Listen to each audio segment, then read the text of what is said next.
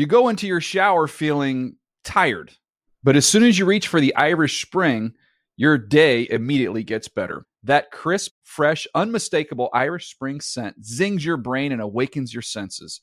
So when you finally emerge from the shower 37 minutes later, because you pay the water bill so you can stay in there as long as you want, you're ready to take on the day and smell great doing it. Irish Spring Body Wash and Bar Soap. Fresh, green, Irish. Shop now at a store near you. Live Nation presents Concert Week. Now through May 14th, get $25 tickets to over 5,000 shows. That's up to 75% off a summer full of your favorite artists like 21 Savage, Alanis Morissette, Cage the Elephant, Celeste Barber, Dierks Bentley, Fade, Hootie and the Blowfish, Janet Jackson, Kids Bop Kids, Meghan Trainor, Bissell Pluma, Sarah McLachlan. Get tickets to more than 5,000 summer shows for just $25. On sale now through May 14th. Visit LiveNation.com/Concert Week to learn more and plan your summer with Sean Paul, Sum 41, 30 Seconds to Mars, and Two Door Cinema Club. Hey, it's Will Friedle. And Sabrina Bryan. And we're the hosts of the new podcast, Magical Rewind. You may know us from some of your favorite childhood TV movies like My Date with the President's Daughter. And the Cheetah Girls movies. Together, we're sitting down to watch all the movies you grew up with and chat with some of your favorite stars and crew that made these iconic movies happen. So kick back, grab your popcorn, and join us. Listen to Magical Rewind on the iHeartRadio app, Apple Podcasts, or wherever you get your podcasts. Brought to you by State Farm. Like a good neighbor, State Farm is there. Hey everyone, this is Jody Sweeten from the podcast How Rude, Tanneritos. I've been needing a quick getaway with my family, and the 2024 Hyundai Santa Fe is the perfect vehicle to take us there. It has standard third-row seating, so I'm able to pack my entire family, plus pets, in the car, while also having enough room for our camping essentials. Available H-Track all-wheel drive will get us through any dirt trails, and available dual wireless charging pads will ensure we never have to worry about getting stuck with a dead phone in the middle of nowhere. Visit HyundaiUSA.com or call 562-314-4603 for more details. Hyundai, there's joy in every journey. Welcome to the NFL Legends Podcast, an NFL podcast for the players, by the players. Here is your host, 14-year NFL veteran and Hall of Famer Aeneas Williams.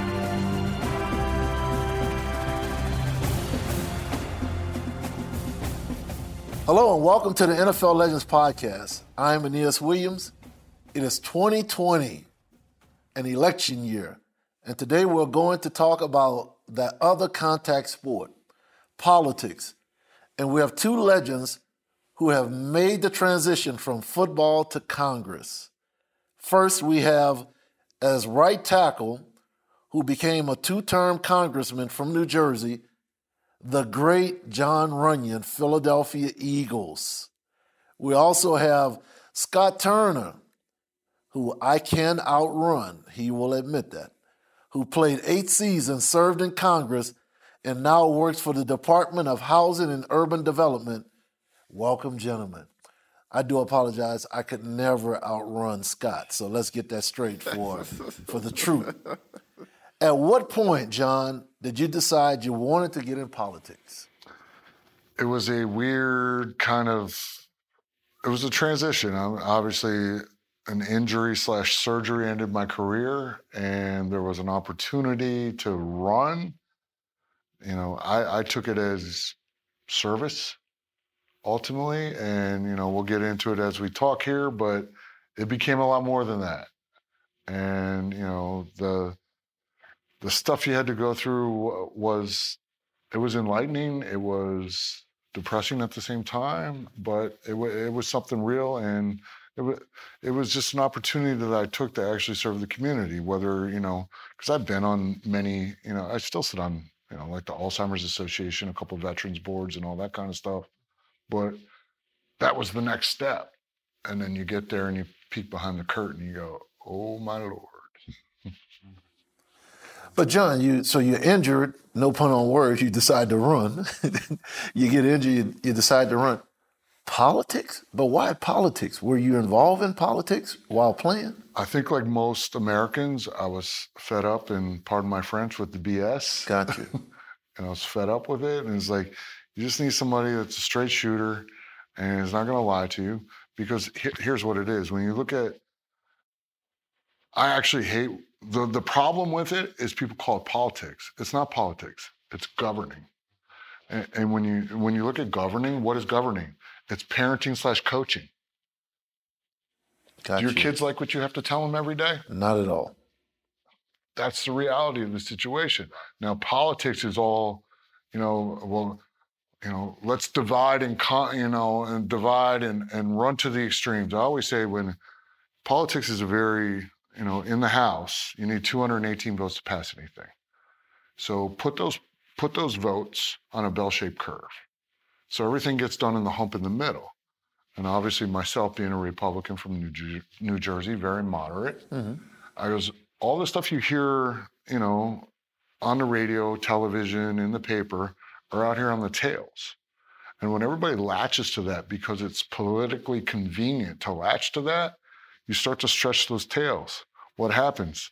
That hump comes out of the middle of the curve and absolutely nothing gets done. And I've always, I told my chief of staff this. I told, at the time, Speaker Boehner that. I can vote any way I want to on any piece of legislation, as long as I'm willing to go home and put the time in and communicate my decision to my constituents. And I've called people out. I did it in front of the Republican conference several times. It's like, you people are just lazy. You're not willing to actually go home and do the work and explain yourself. You're taking the politically convenient way out and actually going to the edges and stretching those tails out.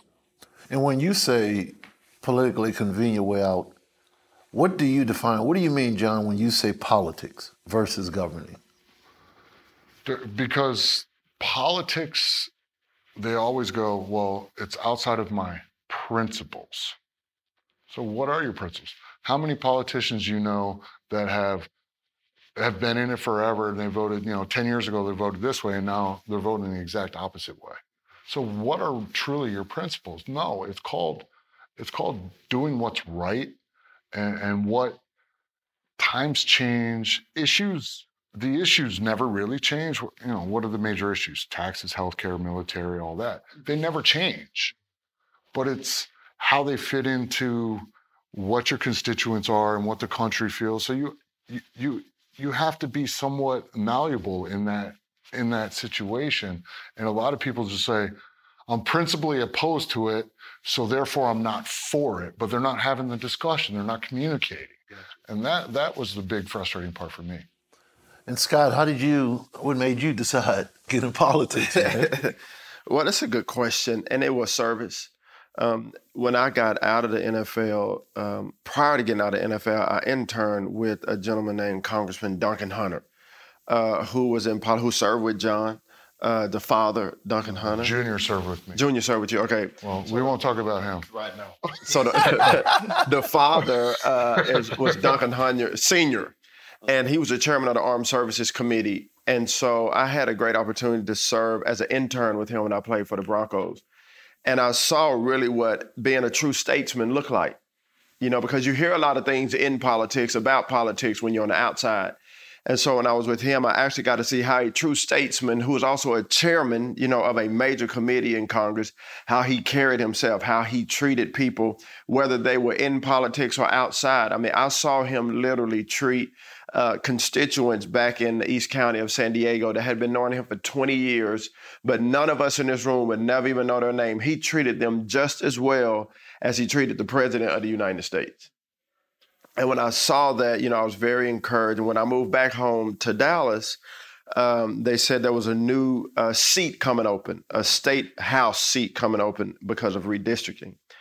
And the platform that I had in the NFL of serving players, of serving our community, of serving people, I wanted to continue that in serving the state of Texas, where I'm from, where I was born and raised.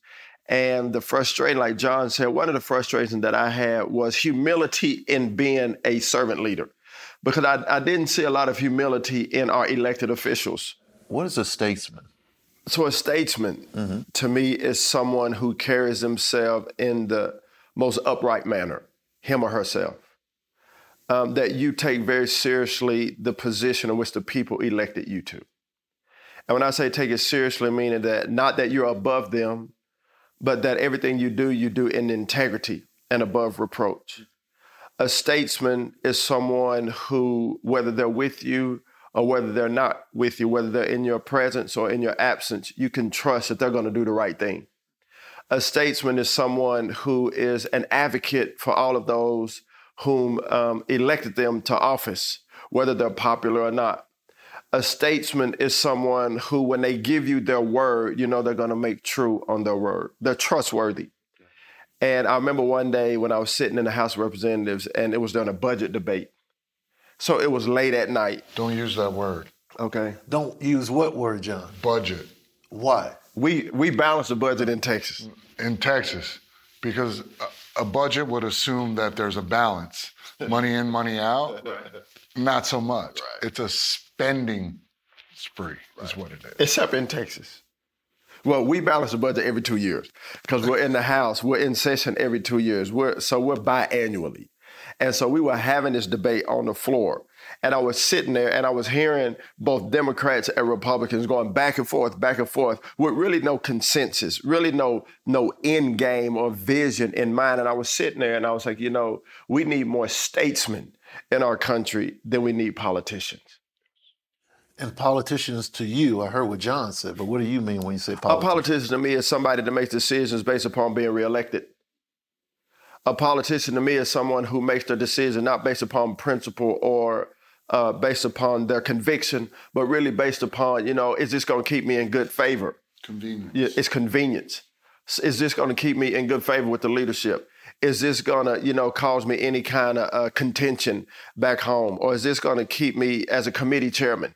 That's what politicians do. And politicians are also those people who want to be elected and will do everything they can to keep their position. Statesmen say, I'm coming to serve for a certain period of time. I'm going to do my job. I'm in a humble manner with integrity to serve my community, and then I'm going home. There's a big difference between statesmen and politicians. So would you say, listening to that, because if I want to get reelected, if I become, quote unquote, the statesman, meaning making decisions in this room because it's right, not necessarily what if what my constituents want is not right? Well, I faced that because a lot of times I made decisions where some constituents back home would say, no, we want you to do the opposite thing. And I've had to take some really hard votes, as John has as well. But one thing I found is that because they respected me for the man that I am, even though I made a decision that went against what they thought I should do, I had no problem in being reelected because they could trust that what I said I was going to do and that my conviction was such that I did what I thought was the right thing. And they trust you, even if they don't agree with you on 100%. If they can trust you, then you have no problem, or you should have no problems being reelected and maintaining your position as a representative. Because it's very easy. A politician can make one decision today and a totally different. Like John said, 10 years later, they make a whole different decision. Well, our constituents don't deserve that. Gotcha.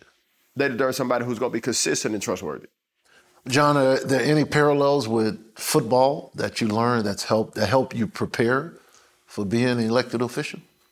Oh, I mean, a lot of them. I mean, specifically coming from playing offensive line, the unsung hero. No one's talking about you till you mess something up. Gotcha. Like, you guys got credit for things that we never got credit for. We only got acknowledged for our mistakes, and it's a lot that. So, like we say, it's like, when you look across the political spectrum, there's a role for everybody.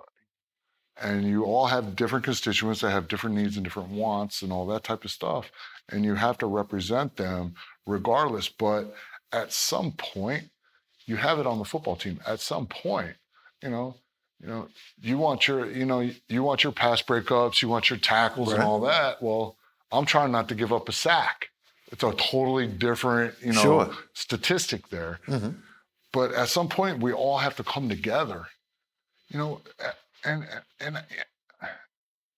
it gets to the point where they want to win everything, but it's sometimes like when you're backed up in the end zone, it's good enough to get 10 yards to get your punter room to punt and change the field position. And, using those analogies a lot of time, and they do use them, but they don't believe in them because they don't They haven't experienced They that, haven't right. lived it. Gotcha. And it's sometimes it's really hard to express that type of stuff. And it's also the thing, like, you don't want your teammate, like, you know, after a game or, you know, in a press conference throwing you under the bus. Like, it's like, let's keep our differences in-house and let's just move the ball forward. Mm-hmm. And that's where the politics comes in, because they go out and there's like, well, I'm going to go out here and do this press conference and beat my chest and, you know, say this is ridiculous and that's ridiculous. One of the great things, I know John Boehner said in the beginning when I got elected, he goes, never say what you won't do, because you never know. What did that mean to you? It's really, it's like, because depending on how deep you get into any issue and how well you know that issue, the more you dig into it, it's going to change your mind eventually. So never say you won't do it. Gotcha. So it's really about gaining knowledge, and it's learning, and it's like Scott said, it's talking to everyone possibly you can. I know, you know, there's a lot of members that just won't take meetings with certain people just because of their political affiliation or, you know, where they're coming from. And it's like, no, every time I have conversations with somebody, I'm gonna learn something from them. So the more I can talk to people, the more I'm gonna learn, the better I'm gonna be off, and the better decision I can make at the end of the day. Scott, how is winning an election similar or dissimilar to winning a game? There are similarities, because even when in an election, you have an end goal in mind that you want to win the election, be elected, and serve the people. In sports, you have an end goal in mind. Every Monday when we come in and we start the process, the end goal is that on Sunday we walk off the field winners. Mm-hmm. The feeling is somewhat similar and somewhat different. You know, you get an exhilarating feeling because you won. I remember when I got elected and they called and say, hey, you won. I just remember the first thing I thought about is how many signs I put out, how many round tables I've done, how many doors, thousands of doors I've knocked on, you know, how many people I've talked to. And so when you get that phone call and say, you won the election, there's a very exhilarating sense of accomplishment, sense of, whoa, I'm glad that's over in a good way, and a sense of, okay, what's next? And so there's a lot of similarities. You got to get back to work. You got to get back to work. You know, because as soon as I got elected, after I, you know, that sunk in, the first thing I thought about, okay, what are my priorities? I talked about them in the campaign. I said, okay, now I can go implement these or talk about these in-house. Did your colleagues treat you any differently because of your NFL experience? For sure. Oh, yeah. Oh, yeah. Once you're a part of that group, hey, we don't care where you come from, but they treat you a little different. Did you? I think that kind of goes to, I think, where we've kind of went off the rails in politics, because it was supposed, you know, back 200 years ago when this started, you know, you left your print shop, you left the farm, you know, and you came and served. Now what happens? We have a bunch of people that studied political science undergrad, got a JD, law degree in college, and I'll throw them under the bus right now. There are a bunch of people that probably will never make partner in a law firm, and all of a sudden they decide to run for politics. We have enough of those. We need more real people, and bringing those experiences. I used to say it on the campaign trail all the time. We all fall, we all fail, and we all get up and we dust ourselves off in very different ways. I may get up on my left knee first, you get up on your right knee first. You know, my back may hurt. I've learned lessons from that fall. But you got to have that swath of experiences to bring that, because it's not easy. It's very, very complicated. That's why it's really, really hard to fix, because they're very complicated issues. And to say you're just going to, in a stroke of a pen and, you know, a 200-page piece of legislation, you're going to solve the country's problems, it ain't going to happen. It's constantly going out, learning, educating people, letting people know, you know, why you did what you did and why you didn't do what you didn't do and all that kind of stuff. It's challenging, and it's no different than being on the football field. You know, game plans change week to week depending on who the opponent is. You know, They change at halftime. You know, and legislation changes day to day. But the fans don't get to vote on what plays are called. They don't. But Tell me look about at that. But look at that. I mean, fans don't get to vote on what plays is called, but look at that. It's like it's no different than the coaching staff. Like, all right, the coach thinks this is the best thing. And so when you look at the structure of, like, just say leadership in any of those governing bodies, they're the ones that have the experience and the knowledge and all of that kind of stuff. And it's like, this is the best path forward for the team. Gotcha. Overall. And the players don't really get to vote on that. No. You're just like, You get a little input, go right? out and Depends. execute. Yeah. But it's a lot. Correct. It's a lot like that in government, but you have a say, and at the end of the day, you can say no, but if it makes enough sense, enough people are going to go with it, and then try to run that play. And it's not necessarily going to work. So here's a great question. 10 years with Arizona, only 1 year in the playoffs with me. First 10 years in the league. I'm listening to the challenges. I'm listening to you, John. When you're on perennial losing teams like that, there's a tendency for players to become losers. So one of the things was to be a thermostat, not a thermometer. Right. Thermometer, as you guys know, go up and down based on the losing. Instead of working your butt off regardless, because players don't necessarily totally control the outcome of a game. How have you been able to stay hopeful when you've been seeing the things that you've talked about, John? How have you maintained, we still can win in this country at this? Tell me about that. Like I said, I mean, there's good in everybody. I mean, you can either choose to look at the good, or you can choose to go the negative way. So let's take the view and say, what can we agree on? And let's do it. And then once we do something, because you've been on teams, when you're winning, that confidence builds and that emotion starts to grow and it just explodes on you. But if you're always saying it's like, woe is me, this sucks and all this kind of stuff, like winning's a lot harder than losing. Because losing, you just show, when you're in the legislature, you just throw your hands up and say no to everything. That's the easy way out. Right. How do you find the solution? And you have to find the good in people and find what you agree on and actually have conversations with them. It happens more often than not, but the unfortunate part, I think, when you throw the word politics in it, it becomes a soundbite. It becomes a tweet. It becomes a clip on the evening news. And that's what they're playing to. And that's the frustrating part about it, because I've served with a lot of them. And I'm like, why do you go out and say that?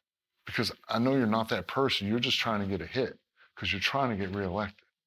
If you do the right thing and you communicate with your constituents, you don't have a problem getting reelected.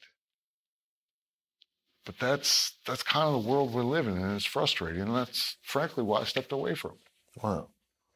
Scott, at Southern University, where I attended, my brother was vice president of the Student Government Association. I didn't care anything about governance at all. I ended up running for sophomore class senator. I won. When I got in the room and saw the budget, that amount of money, it was like $60 million for the student governments to govern. I'm looking around the room. First of all, I know about me. I'm in here only because of my brother. I'm thinking, they allow us to decide what's going to happen with $60 million. So when I have that perspective, some inexperienced young students who had no clue about what we were doing, did you ever feel that way in the room? What, this huge now $1 trillion, billion-dollar budget? Yeah, and I want to answer that. Then I'm gonna go back to the question you asked, John. Yes, because you go in and it kind of be overwhelming. In particular in Texas, as I say, we meet every other year, and one of our constitutional obligations is to balance the budget. What do you mean you meet every other year? So the budget? We're in session every other year instead of every year. Yeah, because we're called servant leaders. So we are people in Texas that have businesses or that have jobs, and you step away from that like it was from the origination. The original. Right. So you were never really supposed to be lifetime? Full-time, no. Elected officials, is that what it is? That's how, and so we serve, you're always elected for those 2 years, barring anything that happens, but you're only in session for 140 days every other year. And one of the things we were constitutionally mandated to do was balance the budget. In Texas, we have about a $215 billion budget. And you're one of 150, representatives to make a decision on passing the budget. And so that could be quite overwhelming, especially my first session. But the good thing about it is that you have a team of people that are working together, both Democrat and Republican, and a group of attorneys and CPAs and all of that surround you to bounce your ideas off, to get advice from.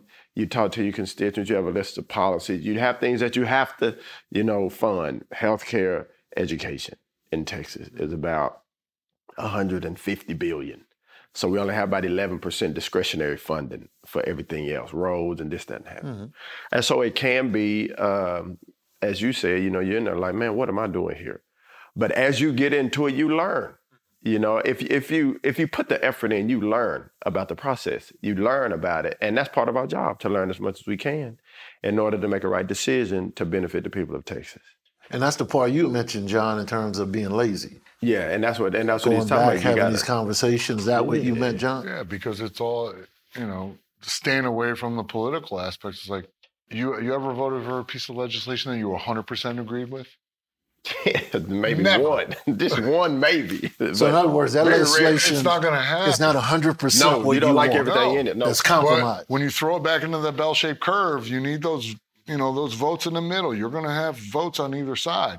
But the only thing that most people that aren't engaged in the process here is the stuff out on the tails of that bell-shaped curve. Gotcha.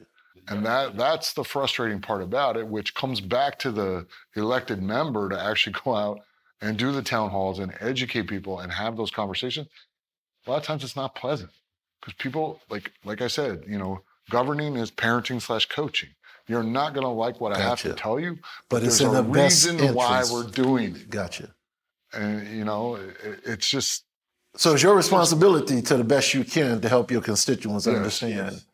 And I used to bus in the little orphan state of New Jersey that I represented. So South Jersey is really an orphan compared to North Jersey because most of the population is up north. And I would, I'd poke people. I goes, when's the last time you saw one of our senators in South Jersey and it wasn't an election year? I go, you got a point. But that's the reality of what you're doing. Or is like, are you actually going out and learning the dynamics of every little thing, small business, whether it's, a fishing port or, mom and pop shop and all that. Are you having those conversations, learning what their issues are and what you can do to actually help them to make their life better? Because small business is the engine of this country. Small business employs way more people than any, Fortune 500 company will. Because when you do it, by 5, by 10, it's exponential. And how many small businesses are in your backyard? Most people don't know. And that type of stuff you do as a member to go out and learn and meet those people, it's amazing to see the amount of just knowledge and, entrepreneurship that people have that go out and employ these type of people. It's amazing, but a lot of people don't put the time in to do it because they run to the principled aspect of it and say, it's just not good enough. So once again, having the right people around you to help you. Well, you can't, I said this, I used to say it on campaign trail, and it's like, I've never done anything in my life by myself. I've always depended on having the right people around me, trust their counsel, their guidance, and their experiences, and trust in them. And you have to have trustworthy people around because you can't humanly do it. This word, I just did an earlier podcast, this word trust keeps coming up. And here it goes back to the constituents trusting. You talked about the statesman, right? While playing in the league and even as an elected official, did you guys have mentors that kind of help you navigate in the sport of football, and then navigate in what I would call the game of politics, if I would call it that? Yeah, of course. Mentors? Anybody comes to mind? Yeah, well, I mean, obviously, you were a great mentor to me. And not just in football, but even now in life. Because you know exactly when I make big decisions, you're always a part of it. And so not only did you mentor me in life and in football, from the time I was in college, I was a freshman in college when I met Aeneas. That was in 1991. And this is 2020. And we still have the same type of mentor, brotherhood relationship. And so, but because of that, I've been able to not only receive from you and the other mentors that you know are in our circle, but now I can take that and mentor other people in life now, in sport, in politics, and now my current assignment at the White House. And, you said something a while ago about, are we hopeful? And how can we trust that it's going to be good? And obviously, and agreeing with John, yes, I'm hopeful. And in my current role, at the White House Opportunity and Revitalization Council, you always said something else. You said, begin with the end in mind. Yes. Right? And the end goal is, in our country, we got 35 million people, close to 50 million people that live in poverty. So the end goal is, how do we not only eradicate poverty, but how do we lift these people up or help them to lift themselves up out of poverty and to fulfill their God-given potential and to live self-sustaining lives? Well, this legislation with the Tax Cuts and Jobs Act in 2017, it created the opportunity zones. Gotcha. And inside these opportunity zones, that was a bipartisan, decision, because poverty doesn't care what party you're in. Poverty is a systemic issue in our country. And this word trust comes up because now it's, can we trust our elected officials? Can we trust the decision that has been made by the president, the administration, and now really myself, that this particular policy will cross political lines, cross generational lines, cross socioeconomic lines, and actually bring about a viable solution. And I've been in this position the last year. And what I have seen is that Democrats and Republicans have had to come together at the same table with local stakeholders, community leaders, faith leaders, education leaders, what have you, to look at the pain of the community, but also now look at the potential and the promise in the community. And there's a trust factor there, Nias, because they have to trust that what I'm telling them, this legislation that I'm carrying, this law, this council that I'm stewarding, they have to trust that this will work if we do A, B, and C and come together. And so I'm hopeful because I'm seeing results that are bringing people together across party lines. And you also have to trust that the bureaucrats that are actually enforcing the legislation you pass are doing it in the same manner. The same spirit. In the same spirit. And when you which is a little bit difficult because now you get into legal interpretations of a piece of legislation. And then you got to go back and amend the law a year later and do all that. And then that gets even more touchy. And when you mention bureaucrats, what exactly do you mean? Think about how many people work for, the state of Texas or the United States federal government. Once you pass something into law, now they have to implement the law. That's their job. But there are legal interpretations to everything. It's like, you've handed a contract to two different attorneys and got two different answers. Correct, gotcha. And that's part of the thing when you're trying to craft legislation, to try to pinpoint it, but you don't. The problem is when you pinpoint it so direct, people fall out of that. They fall out of that cone because you're pointing at one issue, but what about the issue that's 10 feet outside that one? What about the next 15? So you're entrusting a lot of the bureaucrats that actually implement these laws to do the right thing and interpret the spirit of the legislation you're doing, because when you pinpoint it, that's law and they can't vary from it.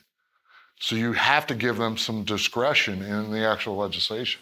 So what I hear, John, I saw a picture as you're talking. So all of a sudden now I saw passes. So the people pass to the elected official their desires, and they're trusting you're going to catch the ball and do something with it, right? What they've asked you to do, what their heart's desire.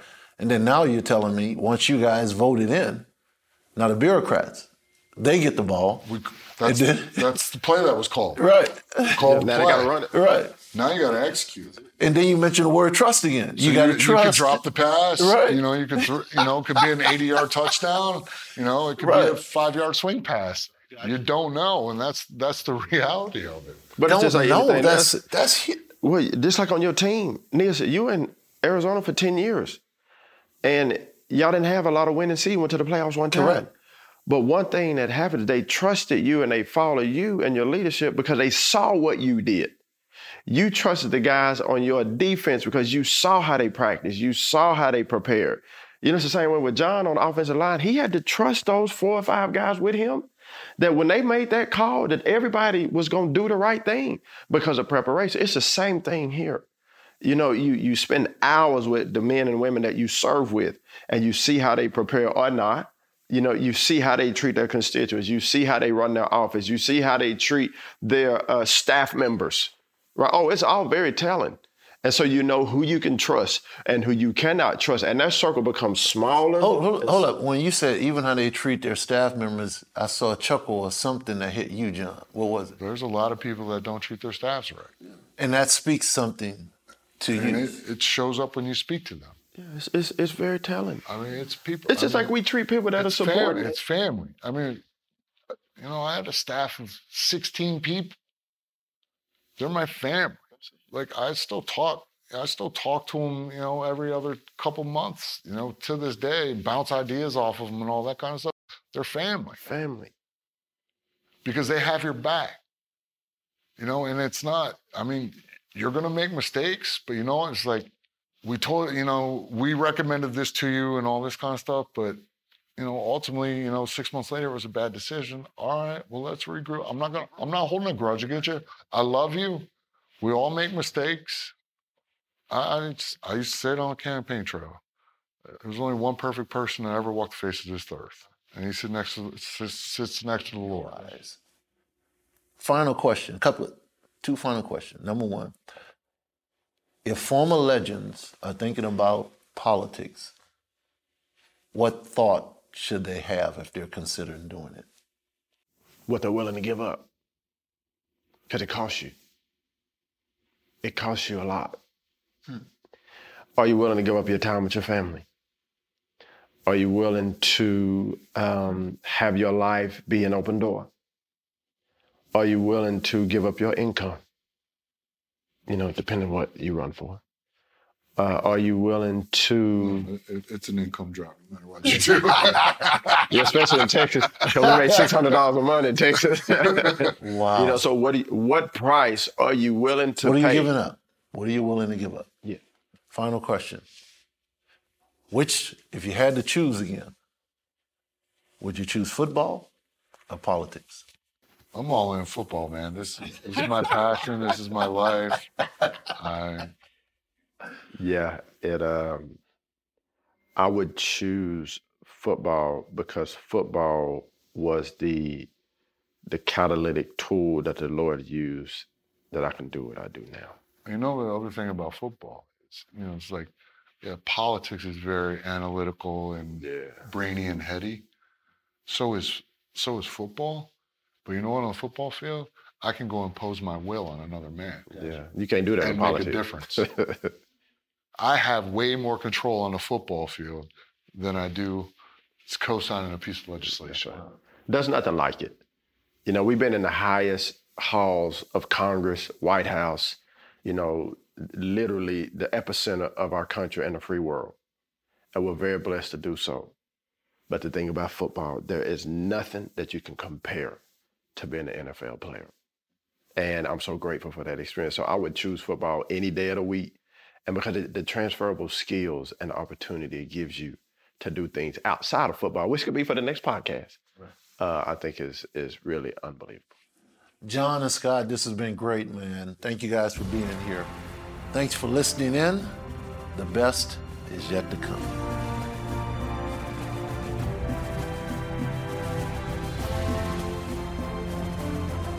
This has been the NFL Legends Podcast. To provide feedback or request a topic for discussion, email us at nfllegends@nfl.com.